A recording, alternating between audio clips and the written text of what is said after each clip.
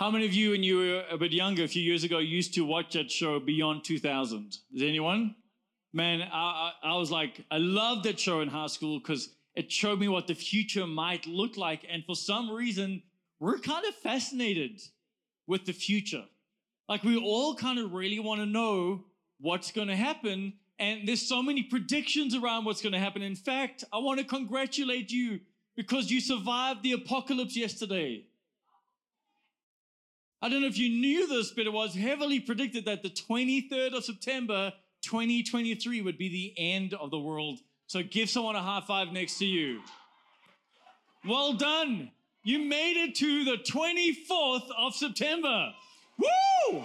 Yeah. Isn't it fascinating how through the years there's always been these kinds of predictions? In fact, future telling is such a big industry that currently it generates billions and billions of rands every single year, from fortune telling to trying to predict your future with cards, to people going and doing aura readings, to all these kind of things. There's so many people who are always trying to pursue the future. We want to know what's next. In fact, there was a psychologist who was trying to explain why people might want to do this, why we're so obsessed with knowing the future. And he has this saying, he said, one of the most powerful influences on fear is uncertainty. The less we know, the more threatened we feel, because a lack of knowledge means we don't know what we need to know to protect ourselves. And I think for a lot of people, when you're looking at life and you don't know what lies ahead, it just causes fear, worry, anxiety, like not knowing what lies ahead. In fact, he gave this illustration and he did this exercise that I want to do with you. I want to invite you to close your eyes. And while your eyes are closed, I want you to picture that you're driving a really fast car and you're on an open road. Let's say you're starting right now. You're starting at 120 k's an hour. That's your starting point. Okay, and just slowly but surely, as you're driving on this open road, I want you to picture yourself going faster and faster and faster. And now, while you're driving, I want you, in your imagination, to close your eyes and continue driving. Close your eyes and continue driving and go faster and faster and faster. Now you can open your eyes. Doesn't that make you anxious? And you know why? It's because not knowing equals fear for a lot of us. We know that knowledge is power. When I know what's coming ahead, then I know how to prepare myself and I know how to protect myself. And so we're all pursuing like knowledge. We want to know what lies ahead. We want to know what's going to happen next month, because without that knowledge, we feel afraid. We have anxiety about tomorrow. And yet, if you had to really think about it logically, I want to challenge this pursuit to know the future, because do you really want to know? Do you really want to know? I mean, the reality is every one of us, quickly look around at everyone in this room. Some people have just come dressed to the T in their Heritage Day. I want to honor them. If you are dressed in a Heritage outfit, can you stand to your feet? Everyone who's dressed in Heritage outfit, stand to your feet. Beautiful. A glimpse of heaven right here. Every nation, tribe, and tongue, right? Have a seat. All the people you looked at are going to die.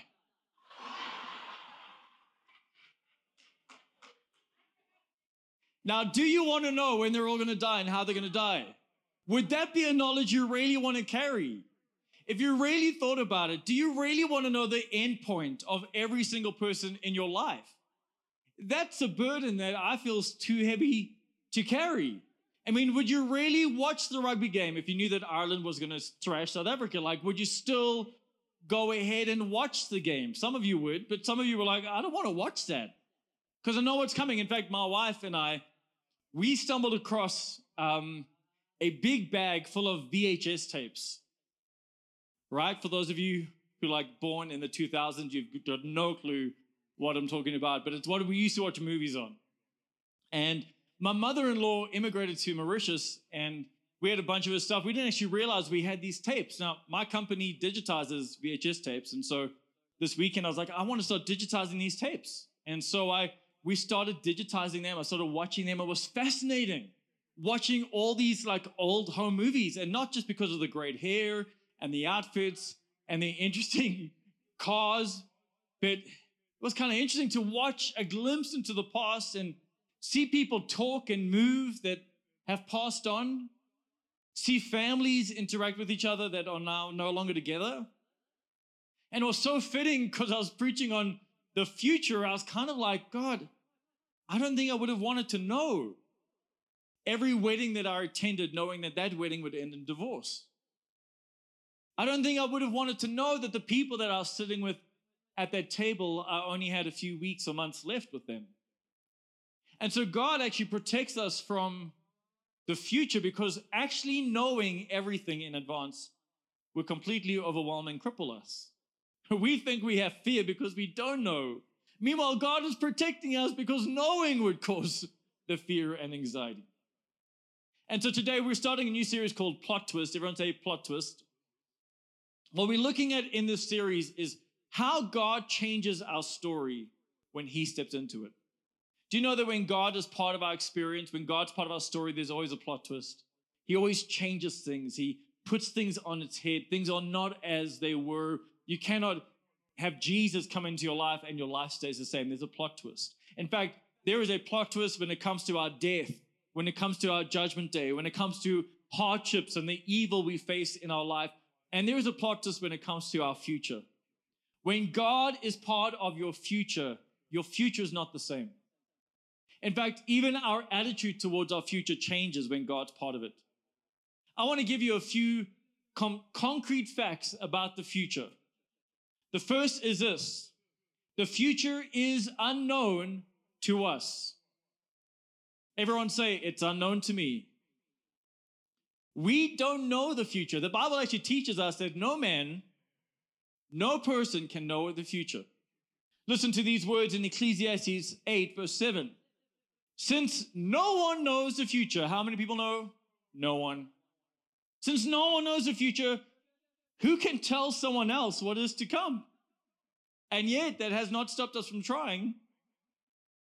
From the beginning of time, we've tried. People have said that they know the future, that they have insights. In the ancient times, they would have these oracles that would sit in the temples, and they would chant until they got into some kind of trance, and then they would take drugs and they would take substances. They would make them hallucinate, and they would hear all these voices, and they would say that these voices were the gods speaking to them. And they would tell what the gods are saying, right? And people fell for that. In the Roman times, they would prophesy by chicken. Did you know that? They would put chickens in a coop, and then they would feed the chickens, and if the chickens ate the food enthusiastically, they'd be like, this is a good sign. Our future's secure. It's a good omen. But if the chickens were reluctant, they'd be like, this is a bad omen, right? But I just think that's a foul way to tell the future. Thank you. Now, I didn't tell you that so that those of you with chickens go home and pay attention to how enthusiastic your chickens are, right? I'm telling you that to say how ridiculous it is that we're so desperate for a source. We're so desperate for someone to tell us what is coming that we will even look at how chickens feed. And through the ages, there have been so many people that have made predictions. Some of them seem to have come true. The most famous person, Nostradamus. Right? And people read his books and they study it for clues. You might know of the blind mystic Baba Vega, who's also predicted many things and has come true. And of course, in our modern times, The Simpsons. Right? I mean, they know some stuff. But actually, when you really put these things to close examination, and you look at the volume of things they said, and the volume of things they predicted, and the volume of episodes they created, you realize this is really all just down to chance. It's so up in the air, and there's so much out there. Of course, some of it was going to be right. It's just down to chance because the Bible says no one knows. No one knows, not even the creators of The Simpsons. In fact, it tells us again in James 4, verse 13 to 15. Come now, you who say today or tomorrow, we will go to such and such a city and spend a year there and then buy and sell and make a profit. Whereas you do not know what will happen tomorrow. You don't know. And yet, even today, right now, there is a growing interest in astrology, especially with the millennials. People who believe that the stars can determine my days and tell me about my future. Do you know that 10% of Christians believe in astrology and even will change their behavior and their day based on what their star sign says? Which means in a room this size, I'm sure many of you, there must be many who believe in their star sign and what it says and how they should act and when they're going to find their true love and when it's going to be a good week. It's ridiculous because no one knows. This is a truth of the Bible. No person knows the future. It is unknown to us. Second truth of the Bible when it comes to our future is that the future is well known to God. In fact, this is something that makes God God, is that God is all-knowing. Everyone say he's all-knowing.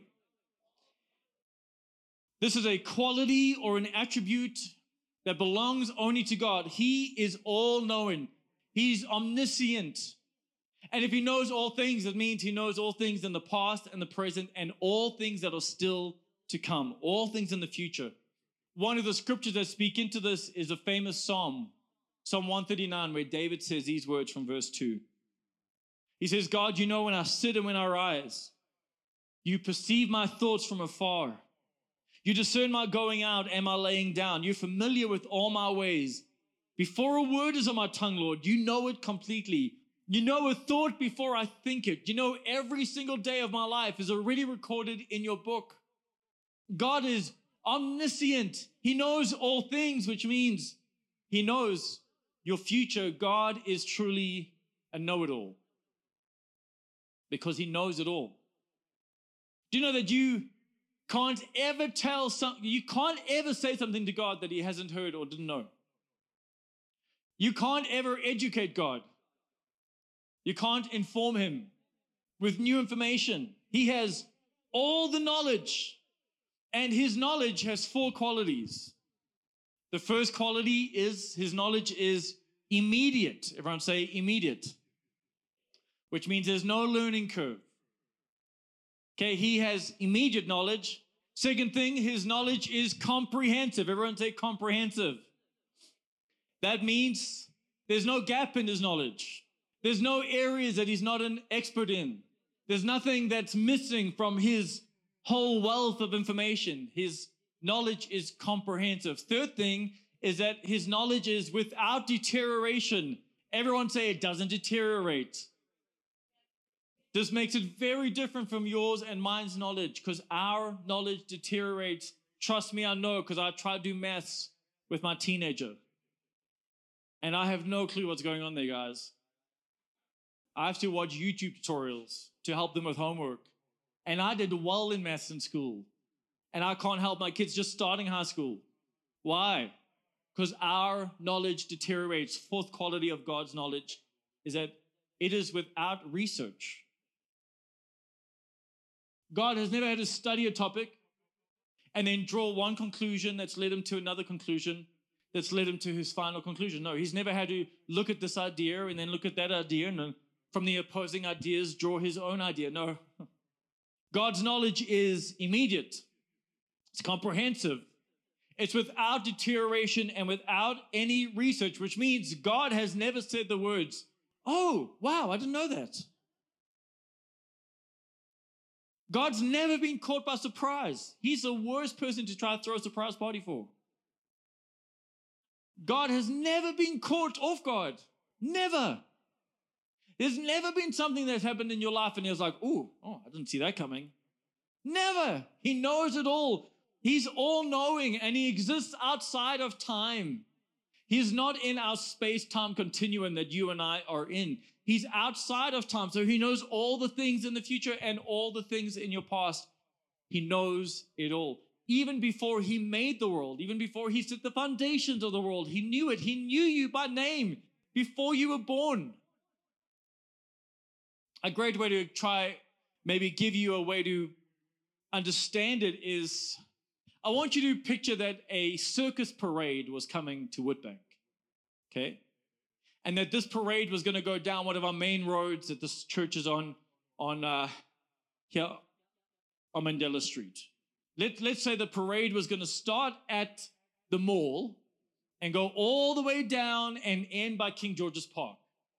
And that this parade, the circus parade, had many different parts to it. Maybe it started with clowns on bicycles, and then some jugglers came behind, and then some acrobats, and then maybe this parade ended with elephants walking on two legs. Okay, so it's a parade we want to watch. It's pretty cool. It's Woodbank. There's not much to do, right? Besides an awesome church, what else is there, right? So here, we're going to watch the circus parade. And because I'm here, I'm going to go watch it on the pavement here. So imagine I get a camping chair and I get some sodas and some biltong. I'm sitting there. I'm ready to watch the parade.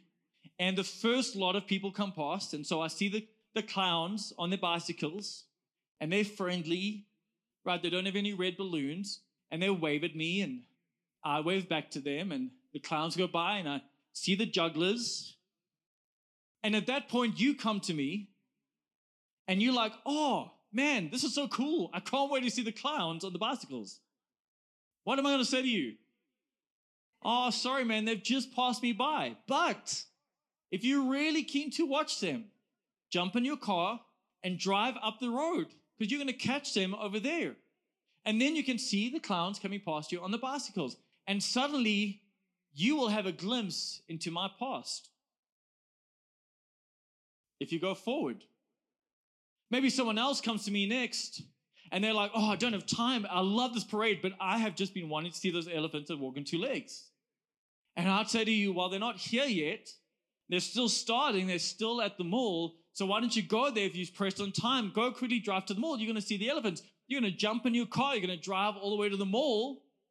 And what are you going to see? You're going to glimpse my future. Something that's still coming to me, but I have not seen it yet. You're going to be able to view. And then, let's take it up a notch. Let's say you jump in a helicopter. And now you go right up from the top, and you can see the entire parade from beginning to end, from the elephants to the clowns, and everything in between. This is where God exists. He can glimpse your future, and he can glimpse your past, and he can see everything all at once. He exists outside of time. You and I were stuck on the pavement by New Life Church, but God is not. He's able to move where you and I cannot move. God is above time. He is the Alpha and Omega. He is the beginning and end. He can see what has passed and he can see what is still to come. The future is unknown to us, but it is known to God. Third truth is this: the future is made known to us. It's made known to us. In fact, God wants to make it known to you. It's through a spiritual gift. If you have been baptized in the Spirit, one you can operate in, a spiritual gift called prophecy. And the Bible is full of prophecy. In fact, scholars will tell us that about 1/4, a quarter of this Bible is just prophecy, future telling. A quarter of the Bible is about future events, and then it tells us that as we head into the last days, there's going to be more activity in the prophetic. Listen to these words, which is a prophecy in and of itself. We're told this in the book of Acts chapter 2, that in the last days I will pour out my Spirit on your people, in Acts 2:17. Your sons and daughter will prophesy, and your young men will see visions, and your old men will dream dreams. God makes the future known to us through prophecy. As you're reading through the Bible, you see this prophecy again and again and again. He told the Israelites that they were going to be taken captive by the Babylonians, and they were. He told them that they'd be free from the Babylonians, and they were. There's prophecies regarding Jesus, this coming Messiah, the Savior of the world. And when you look at those prophecies, it gets really, really interesting because, guys, it's one thing to make a prophecy. It's a whole nother thing for that prophecy to come true. It's easy to make a prediction, but only God can make an accurate prediction. And did you know that if I add details to my prediction, so I don't just leave it vast and open, but if I start getting really specific, every detail I add to my prediction makes it less likely for that prediction to come true. Now, there was a prediction for a Messiah to save the world, but did you know that over time, over hundreds of years, God added details? In fact, he added over 330 details to exactly what the Messiah would do, how he would teach, how he would be treated, what he would experience, all prophesied. 330 details. Every new detail increased the risk that this could not be fulfilled, that this would not be possible to be fulfilled. And yet, again and again, every prophecy, all 330 of them were fulfilled. They predicted he would be born of a virgin. That narrows down the list. It was told that in Isaiah 7:14, that he would be born in Bethlehem in Micah 5:2, that he would be born to the tribe of Judah in Genesis 49:10, that his ministry would not begin in Jerusalem, but rather in Galilee in Isaiah 9:1, that he would work miracles in Isaiah 35:5 and 6, that he would enter Jerusalem on a donkey in Zechariah 9:9, that he would be betrayed by a friend in Psalms 41:9, that he'd be sold for 30 pieces of silver in Zechariah 11:12, that he would be wounded and bruised in Isaiah 53:5, that his hands and his feet would be pierced in Psalm 22:16, that he would be crucified with thieves in Isaiah 53:12, that his garments would be torn and lots would be cast for them in Psalm 22:18, that his bones would not be broken in Psalm 34:20, that his side would be pierced in Zechariah 12:10, that he would be buried in a rich man's tomb in Isaiah 53:9, that he would rise from the dead in Psalm 16:10, and that's only 16 of the more than 300 details about the life of Jesus, and he fulfills every one. Now, the chances of that happening are zero. Even if you lived hundreds and billions of years, the chances of all these details pointing to one person, that one person by chance can experience and live and fulfill all those prophecies, the chances of that is statistically literally zero. The only explanation, church, is that those words and prophecies were inspired by a living God who exists outside of time and knew the details of the future. That is the only way to explain it, that this must be divine words, that this must be written by a godly author who knows all things. It is literally the only explanation that there is. And the Bible is not done in its predictions. In fact, there are many more predictions still to come. And based on the track record of this Bible, I believe them. Based on the accuracy, based on all the prophecies that already have come true, I believe the ones that are still to come. Because it's still prophesied that there is a judgment coming. It's still prophesied that we will experience a great tribulation, that there will be a rapture and a second coming, that we will rule and reign with Jesus Christ for 1,000 years, that there will be an eternal kingdom with a new heaven and a new earth. And given the track record of God, his ability to know the future, I believe every single one of those prophecies. Because he does not exist in time, and the future might not be known to us. It is known to him, and he makes it known to us, but there are certain details he has promised he will not reveal. And one of them is the moment of the second coming. And I find it so fascinating that over the years, you keep hearing of people who say, I've got it. I found the formula. I found the hidden code. I know when Jesus is going to return. And yet Jesus himself says these words in Matthew 24:36. But about that day or hour, no one knows. Everyone say, no one knows. Look at someone and say, you don't know. Not even, listen to this, not even the angels in heaven, nor the Son. Do you hear what Jesus is saying? That not even Jesus knows when he's returning. Nor the Son, but only the Father. This is the only thing recorded that the Trinity hides from itself. That there's one member of the Trinity who knows something the other members don't know. The only thing in all of Scripture hidden from even the Trinity is a moment of Jesus Christ's return. So when a human prophet tells you he knows, just remind him he does not know more than Jesus. How can he know? What, did God sidestep the Holy Spirit? Did God bypass Jesus Christ, his son, and go tell a human being? No. So this is what I know. When someone is confident about the day and time of Jesus' return, I take a big red X onto that date in the calendar, and I know, well, it's definitely not that date. Because the Bible says he's going to come like a thief in the night. We're not going to know. We're not going to know. And so don't fall for every prophecy and every word and some code and someone who shows you this. No, you're not going to know. That's why we're still here on September the 24th, because of all the days this year that I knew Jesus would not return. It would not be the 23rd of September. There would definitely not be that day, because people thought it would be that day. And nobody knows. The future is unknown to us. It's fully known to God. And he makes it known to us, and here's a plot twist.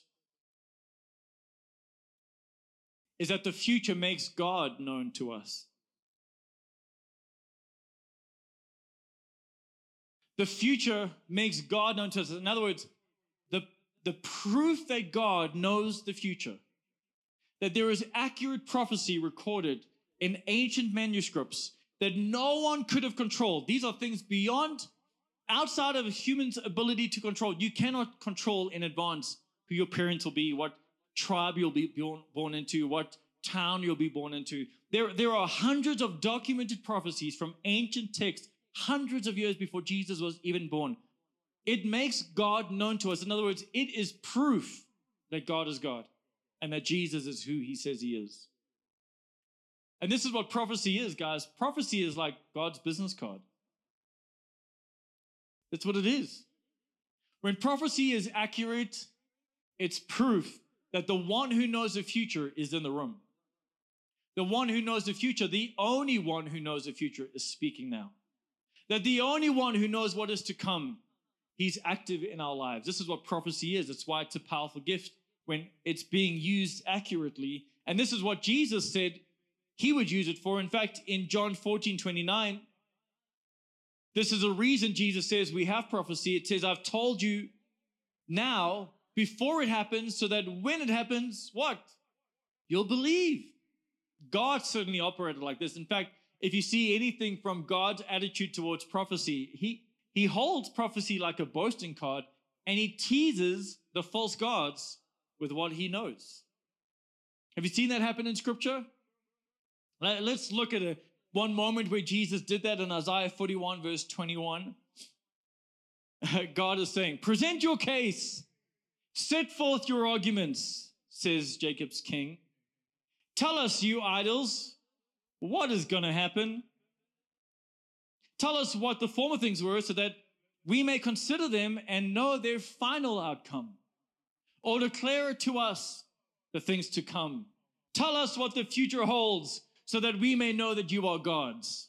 Well, God knows they can't do it. No demonic force can. No false god can. The only one who knows the future is God, and he reveals it to us because in doing that, it reveals God to us. In fact, there's 3 credentials to Jesus Christ's ministry that sets him apart from every other religion. The first is his impact on the world.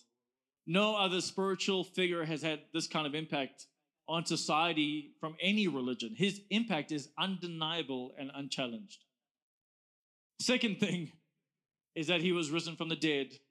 And I'm so grateful that we don't have to visit a tomb. We don't have to visit a grave site, that we have a living Savior. We are the only religion with a living, breathing Savior, one who is still alive today. But the third thing about Jesus Christ that sets him apart from every other religion is that he fulfilled prophecy and no one else did. You know, there's about 25 books in the world that claim to be scripture. And you know what this one has different about it to all the others? is that it is the only book with detailed, fulfilled prophecy. There is no other spiritual, scriptural book, one that is claiming to be authored by God, one that claims to be divine. There is not a single other spiritual book that has detailed, fulfilled prophecy. The only one there is the Bible. You won't find that in the Quran. You won't find that in the writings of Buddha. You won't find that in the teachings or sayings of Confucius. You won't find that in the Hindu Vedas. You won't find it anywhere else. The only place you find it is in this book. There is detailed, fulfilled prophecy, and it's God's way of saying, hey, I know the future, and I'm going to reveal part of it, not too much so that you don't get overwhelmed, but I want to reveal parts of it to you so that you can see I am a real God. This is my business card. I am a real God. I am active. I am alive. I am here, and I speak through people. That's why God's prophecy is not just to make people informed. It's actually to make people conform to his purpose. It's not to make people just aware. It's to make people in awe of who God is. And so I want to say this to you today, is that because you're not God, you don't know what's coming up in your life. And I know that stresses us out, because we want to see as far as we can see, as we're speeding through this road called life. We want to see to the end of the road. We want to peek around the corners. That's why we even buy those cars now where the lights turn before we even get to the corner, right? Because we want to see. And the fact that we can't see beyond right now, it stresses us out. And I believe that some of you, you're so stressed out by the things you can't see, and you're just you're waiting for the answer for that from that job interview, right? You're stressed about like the upcoming matric finals. You're worried about what's going to happen with this disease. You're stressed about some kind of relationship, or you're worried about your kid's future, or you're worried about whether you can retire, or whether your retirement's going to be enough to see you through. There's all these things that we're waiting for, that we're just uncertain of. But there's this famous saying that I just love when I start feeling just anxious about my tomorrow, is that I don't know what the future holds, but I do know who holds the future. And I want to just speak that over you today. Is you don't know what's coming tomorrow because you're not God. And he's not going to tell you everything because he doesn't want to overwhelm you. It's good that he doesn't. But I know whatever's coming up in your life, nothing's going to surprise God.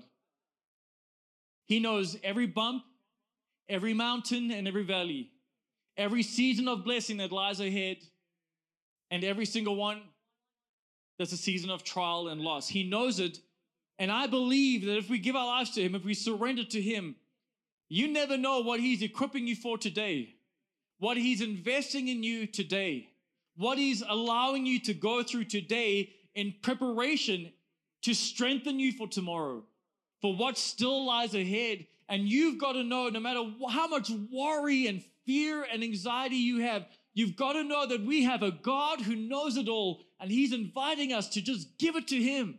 He's saying, will you come to me if you're weary and heavy laden? Will you cast your cares on me? Because even though you don't know tomorrow, he does, and he's already there.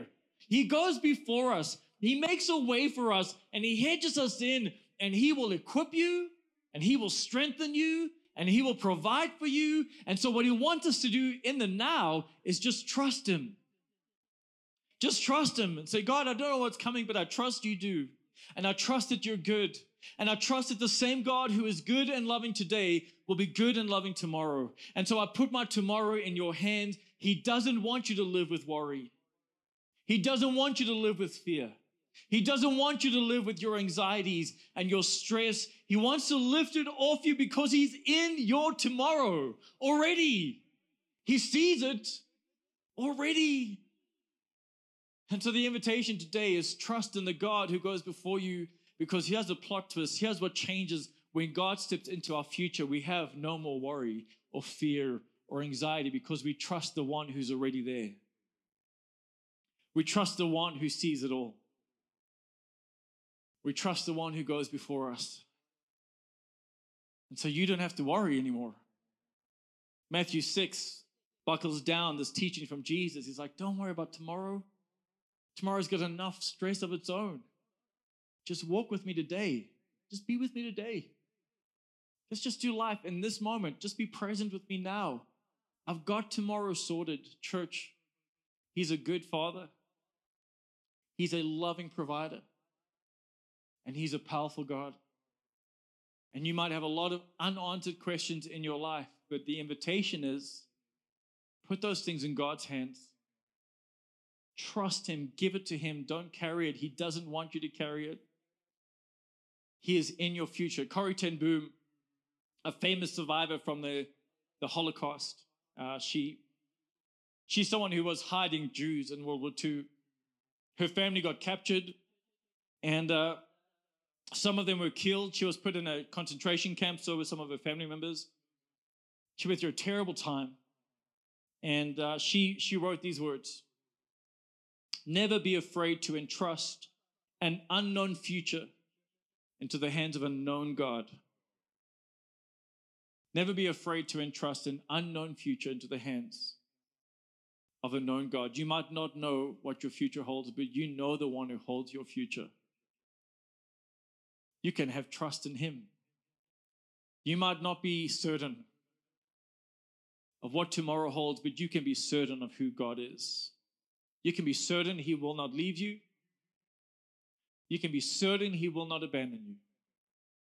And you can be certain that whatever you're going to be walking through, He's going to be with you. He will never leave you. So let's put our trust in Him. I want to pray for you right now, wherever you are. Can you close your eyes? God, I pray for your church. And I'm so grateful, God, that you knew this day would come. You knew every person who would be seated here with anxiety and worry and fear. And God, I don't believe they're here by accident.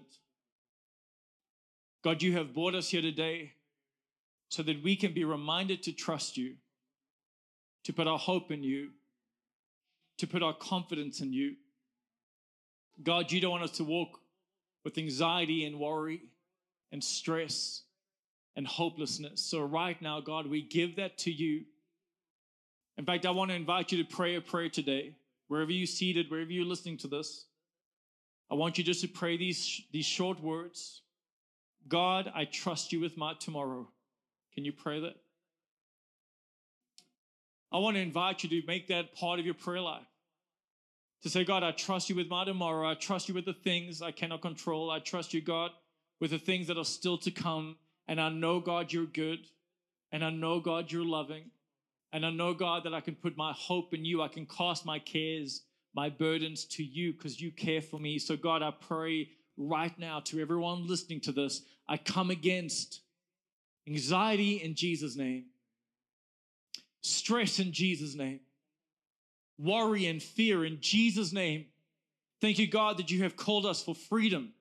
God, you have called us to a life where we cast every care to you. So right now we do that by faith, God. We give you our cares and our worries and our stress and our burdens. We come to you when we are heavy. We come to you, God, and we pray that you would lift us up. Lift us up, God, even those who are stuck in that miry clay. Lift them up, God. Lift them up. Do that lifting work right now, even in the spiritual realm, God. Would you just do a lifting for people? You go before us, God. We do not have to fear. You walk before us. You are in our future. You are in our tomorrow. We do not have to fear. So, God, we boldly declare today, we're no longer slaves to fear. We are your children, God. And as your children, we trust you with our tomorrow. In Jesus'